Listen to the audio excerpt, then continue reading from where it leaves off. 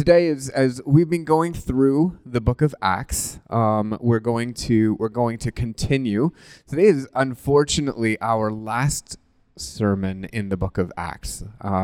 There's so much more that's happening in the book that I'm going to be able to get to, but I wanted to just go over a little bit of what we've done. We've talked about the kerygma, which is the spoken word of God to people to hear the good news. And so this message happens 7 times in the book of Acts. We've spoken about the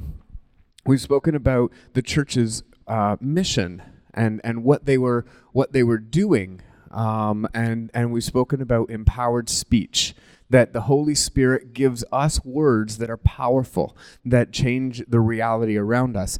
And so I wanted to, we're going to close out the sermon series actually talking about one of the struggles of the early church. And it's an important thing that we pull out, because as we talk about struggle, we actually have to realize that it wasn't just struggle in the early church, but the same struggles that plagued the church, just 30 years, 20 years after Jesus rose again, are the same struggles that we carry today. There's so much of the same tensions and the same hardship that we go through as a church body and as a community. And so it's really important that we place this not just in its historical context, but also for today as we think about Promise Church and where God is leading this church and where God is growing and developing this church. And so as they say, the struggle is real. And it really is. So today, if you have any questions, comments, concerns, rude innuendo, no, don't do that. You could text them. The message box at the bottom of the today's message, the pink tab on your tablet, you can actually just text and it'll go straight to the back. And at the end of the message, I will be able to read off what you have put in, what you've contributed in the sermon today. And so that's more than welcome to do. So let's get into some of the question and what's happening in the struggle in this early church. The big part of what's going on is, what do we do with people who are not the same as us? What do we do with a church community of people who, every single community, it's social behavior, birds of a feather flock together. We gather together around common things. And so there's a certain homogeneous look to every single community. And the Jews in the first century, they had experienced that and had been affirmed again and again and again. And the early church has a calling to go into all the world and preach this good news. And the Holy Spirit has been doing, in the historic setting, the Holy Spirit's been doing amazing work. And great things are happening. And all kinds of people are coming to Jesus. Super exciting.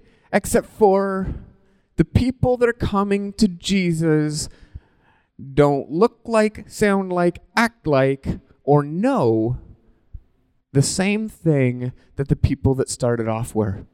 And so there's a tension there. There's a social tension going on that's ridiculously hard to manage. It's ridiculously hard to say, oh yeah, churches, I love churches.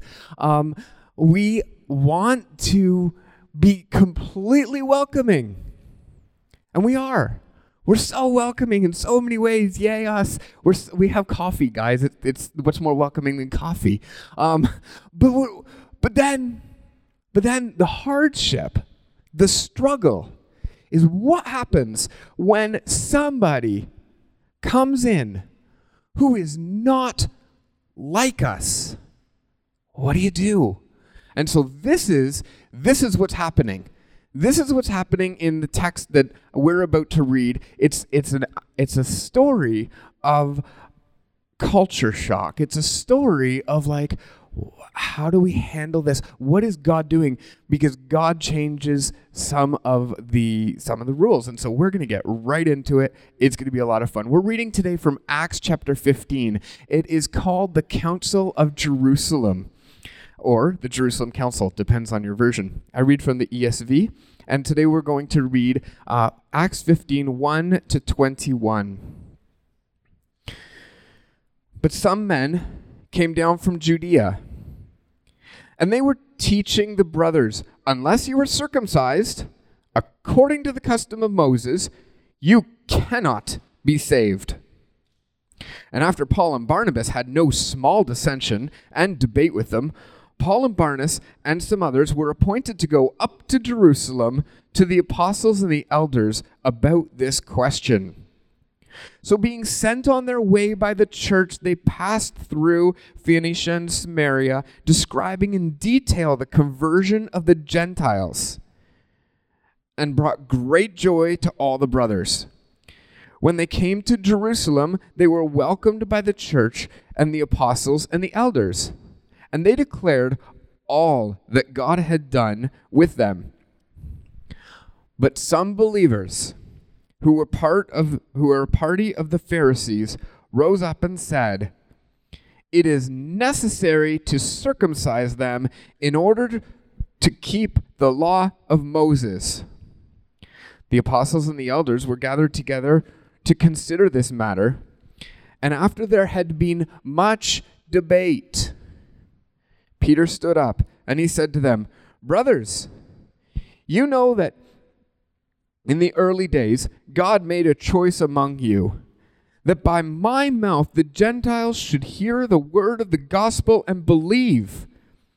And God, who knows the heart, bore witness to them by giving them the Holy Spirit, just as he did to us. And he made no distinction between us and them, having cleansed their hearts by faith. Now therefore, why are you putting God to the test by placing a yoke on the neck of the disciples that neither our fathers nor we have been able to bear? But we believe that we will be saved through the grace of the Lord Jesus, as will they." And all the assembly fell silent. They listened to Barnabas and Paul as they related what signs and wonders God had done through them among the Gentiles. And after they finished speaking, James replied, "Brothers, listen to me. Simon has related how God first visited the Gentiles to take from them a people for his name. And with this, the words of the prophets agree, just as it's written, 'After this I will return, and I will rebuild the tent of David that has fallen. I will rebuild its ruins and restore it, that the remnant of mankind may seek the Lord. And all the Gentiles who are called by my name, says the Lord, who makes these things known from old. Therefore, my judgment is that we should not trouble the Gentiles who turn to God, but we should write them to abstain from the things polluted by idols, from sexual immorality, from what's being strangled by blood. For from the ancient generations Moses had in every city those who proclaim him, for he is read every Sabbath in the synagogue." Whoa, okay. Crazy story. This is one of the stories in the New Testament that speaks of the conflict that happens in church. This is addressing the fact that God established the church, but there is such a thing as conflict inside of any human organization, any even God-breathed organization, and there's conflict. And so even recorded in our scripture, there is conflict. And the conflict is very clear. Who is in and who is out? Who is allowed to be in the community and who is not allowed to be in the community? Who has not gone through the proper rights and the proper steps of inclusion to be allowed in? And so this is what's going on. See, the Pharisees say that there is a preset tradition that comes from God that includes people in. It happened to be circumcision. And so they resort to that's what the Pharisees say. You must be circumcised to be in. And Peter, Paul, and Barnabas say, but look at what God is doing. Look at the evidence of what God is doing right now. If God is filling them with the Holy Spirit and signs and wonders are following, then it seems to make sense that God has okayed them to be in. And so we have two biblical stances. Both these groups are considering the Word of God very well. The first group is referencing back to Exodus 12:48, which is marked in my Bible right at the beginning, because that's where Exodus is, I heard. Someone told me that. Exodus 12:48 says, if a stranger shall sojourn with you and would like to keep the Passover to the Lord, let all his males be circumcised. Then he may come near and keep it. He shall be as a native of the land, but no uncircumcised person shall eat of it. This is an exclusion statement. It is a biblical founding principle for the people of Israel to exclude those who are not circumcised. So it's very biblical. There is a lot of theological work done around that. And so the Council of Jerusalem is saying, this is what we look at. Here's how we know if somebody's in. If they've been circumcised, the men have been circumcised, they're in, they're good, that's it. The other side, they're looking at the evidence of what God is doing. And they're saying, but we need to consider Joel chapter 2. Joel chapter 2 is a very important chapter for the early church. And it says, and it will come to pass that everyone who calls on the name of the Lord, Joel 2:32, and it shall come to pass that everyone who calls on the name of the Lord will be saved. For in Mount Zion and Jerusalem there shall be those who escape, as the Lord says, and among the survivors shall be those whom the Lord calls. So they're looking at this and going, God is doing something that is amazing, that everyone who calls on the name of the Lord is going to be saved, that there is a wide open peace. And even when you consider Jesus' words, when he left, he said, go into all the nations. Go speak the word to the Gentiles, all the nations. And so there's this blowing up of the tradition.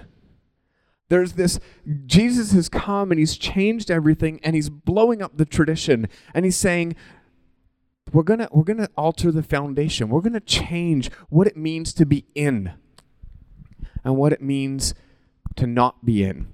And this causes quarrels and it causes fights. So I've been around church long enough to know that this tension is very real in the church today. I've preached a couple of sermons that talk about the way that people who don't come from a church background can struggle to find themselves included and invited into a church, because there is so often this presumption of, well, you have to know our ways and you have to do it this way and you have to do it this way. And if you don't do it according to our traditions and our methods, well, you're clearly not, devoted to following Jesus. And so this is exactly what the council is dealing with. There are a couple of interesting points about this. They're both using scripture, but Paul, Peter, and Barnabas had this revelation of God. They're seeing the Holy Spirit do awesome things out in the world with the people who weren't being included into the synagogue, into the church structure of that day. And they're seeing all of these miraculous events happening. And they had the choice. They had a very real choice that we have to make. They could say, God vindicates and validates my experience. I am right regardless of what you think, they could have gotten very righteous about themselves. And they could have said, we are going to separate from all of you people who think otherwise. They could have said, it doesn't matter what you think. I'm just going to go do my own thing because God's on my side. But they didn't. They were willing to sit in the discussion. They were willing to submit to the rule of the larger church. They were willing to get involved in the discussion and say, okay, what are we doing here? How do we decide with this? When Scripture is in tension with us, what are we going to do? And so they, instead of being kind of a maverick, kind of mean like, well, I'm done with the system's broken, I'm out, I'm going to go do my own thing. They were like, no, God is calling us to not just affirm the Gentiles, but also unite with the church body. Uniting with the church body, investing in systematic changes. The only way we really know God is through the culmination of all of his actions. The only way we actually know God, any of us, the only way we know God is through the culmination of his actions. And guess what? My individual experience of God's actions do not create the cumulative amount of God's action. When I am able to start to see that, yeah, I have an experience with God, it's over here. And this is, God is doing wonderful things and signs and wonders and God's speaking to me and all these awesome things are happening. We know God through the culmination of his action, which means your voice is important and your voice is important and your voice is important. Because when we start to hear what God is doing in your life and your life and your life and your life and your life, and then we look back at the church and say, oh, God has been doing this all the way along. Now we know God is faithful and God has been doing things. So the importance that Peter, Paul, and Barnabas show us at this point of conflict was to say, no, you come into relationship with everybody else. And we together discuss, we together say, what is God doing and what are we learning about God here? We know God through the work of what he is doing. We know him through the culmination of all of his actions. And the Bible gives us a great foundation for the culmination of God's actions. The other piece is that witness, and it's on the screen. Witness is vital to the continuation of the gospel. Because this is a really big point. We spend a lot of time talking about how we tell people about Jesus. How are people going to hear? And so we use Bible. But what comes alongside the Bible, which can come across sounding wooden and arbitrary, sometimes it depends on how it's presented, we also bring in our witness. Our witness of what we've seen God do affirms that God is indeed not done yet. Guys, God is not done in Bradford. God is not done in your town. God is still working. And this witness is so important. When it really comes down to it, all of our theological understanding comes from witness. All of it. People before us have witnessed what God is doing. They have witnessed it and they've said, God, in the person of Jesus, came and did great works and died and rose again. You see the word witness. If you were to do like a concordance search or a internet search for the word witness in the Bible, you see it all over the Bible. And we were witnesses of these things. We saw this with our own eyes. We understand God because of what God did. The foundational witness was the witness of what God did to Israel coming out of Egypt. Everything was rooted in that experience. So it was a witness. Now we look at it as history. But originally it was witness. Children, tell it to your children so that they can tell it to their children's children. Everything is about my grandpa saw this. My mother saw that. My younger sibling experienced this. And it gets recorded in Scripture, and God's person is revealed through the witness of his people. So, despite our varying experiences, God calls us to contribute to the pool of witness of what he is doing. Speak boldly about what God is doing in your life. Because as we start to put our finger on it, if I say, hey, God's really been working through this idea of growth in this area. God's working through in me this idea of growth, and I feel really challenged that this is something that I need to change in my life. And I start talking about that in my Christian community here at Promise Church. Guess what happens? One day I'm talking to my father who's sitting over here. Hi, sorry. And I'm talking to him, and so I'm saying, God is doing this. And guess what he says? God's been doing something like this in me. And all of a sudden, together, we're working together in step because we're paying attention to what God is doing. So we're grounded in Scripture, but we're experiencing the real of what God is doing right now. So in the points of the council, getting back to the text, the accusation happens in this council. The big struggle happens in verse 5. And I'm just going to fly through this so that we can keep it in our heads. Very, very simple. Verse 5, but some believers who belonged to the party of the Pharisees rose up and said, it's necessary to circumcise them in order to keep the law of Moses.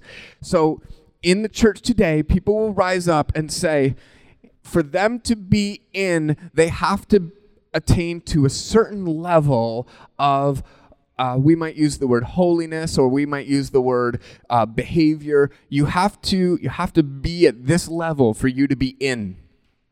This is the exact same argument that's being used in the Jerusalem Council. Well, these people have to be accomplishing this in order to be in. And if they don't accomplish this, they cannot be saved. And too often in the church, we use this Jerusalem Council argument against new Christians from inclusion. We can say too often, well, they didn't kick that habit fast enough and they can't be in. They didn't accommodate my sense of my interpretation of Scripture, so I'm going to ignore that God is actually working here, and I'm going to say they can't be saved. And in the council, they said, no. When we see that God is working, when we see that God is speaking, we say they're in. And in the council, this is what happens with the defense. The defense says, I saw God working. I saw God doing things. With my own eyes, I saw God changing that person's heart. I saw him doing work. And they're pleading for these people to be allowed in. And it's messy. But when you start to see somebody and you say, I see God working in you, you stand as the defense attorney for that person. And you say, no, I'm seeing God do work. God's not done with that person. God is working with that person. And we see God do his work in his time. And God is faithful. He does it. So the decision is made. The decision is made in verses 13 to 21 when James gets up and he's like, no, you know what? God is doing things. He's rebuilding the tent that's fallen. And he does something. He does something here. And he says there's a distinction that's made. God is doing work. They are included. It is okay. Now, our job is to counsel them to not fall into pagan practices. To not fall into the way they were living before, where they were trying to please the God that they thought. Where they were trying to reach out under their own means to do it. And so there are three areas that get picked out here. And this is really, really interesting. He says, things that are polluted by idols, sexual immorality, and what's being strangled from blood. Okay, these are really important points. All of these refer to temple worship of the pagan gods. All of these are saying, you shall have no other God before me. These are points tied directly to the culture of the Gentiles that says there's food that's offered to gods that are not gods. And if you're going to follow God, and if God is working in your life, then you need to acknowledge God as God and not allow anything else to pull you back towards you trying to impress God. Sexual immorality, oftentimes tied to cult prostitution. And so you've got the temple prostitution that's happening, the sexual immorality that's going on in the world. And it's like, this is a way of them trying to get to their God, their cultural God. In our culture, sexual immorality is rampant. And in many ways, we actually do worship a sex god. It's not formal, it's not institutional, but it exists in our culture. And so God is doing something there. And he's saying, no, that God is not God. And so we're called to say, yeah, you're in. The living God is doing work in your life. And it's not that God. It's this God, the person who comes and loves us genuinely. And the last one is in how the blood is dealt with in an animal. You know, what's being strangled and from blood. And so this is again, you know, about pagan practices and how you kill the meat and you do it properly. And so God is saying, have no other gods but me. If I'm at work in your life, if God is at work in your life, God is calling you to put aside all other gods, all other cultural gods, and say, only God through the person of Jesus by the Holy Spirit. He's the one who's doing the work. And it's not you didn't get here and you didn't get here and you didn't get here and so you're not in.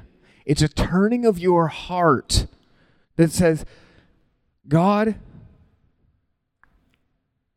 the way I did my life before, pursuing approval from others, from cultural gods, that's not what I'm going for anymore, because you're doing something. You're changing my life. And our life centers around the person of Jesus Christ. This is the out and in.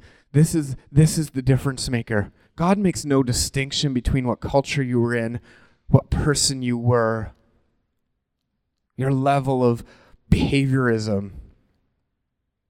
And the discussion of in and out has plagued the whole church. But when we start to see that faith, the belief that God is doing something in my life, I can see it. When we start to see that faith is the qualifier, we start to say, there's something that's got to change in my life. Something's got to change in my life. And so this is what Jesus calls us to. Do we believe that Jesus is the ruler of the world? If so, something changes. Do I trust Jesus with my life? If so, just something changes. If you do these things, you're in. And the proof of the early church that they saw was God's doing something. We could see the transformation. We could see it. Holy Spirit fills people. So I'm going to invite Pastor Devin to come up. He's going to close us out with a song. We're running a couple minutes late, but that's okay. We'll finish off with a song. I believe that at Promise Church, the standard of who is allowed in is simply this. Everyone. Everyone's allowed in, because here's what I believe about God. Actually, I just need to check. Were there text messages, Devin? There was one. I'm going to just see if John has got that, and I'm going to answer that. But the truth is, God is at work in every single human being. The Holy Spirit is being shed abroad, and God is at work calling people.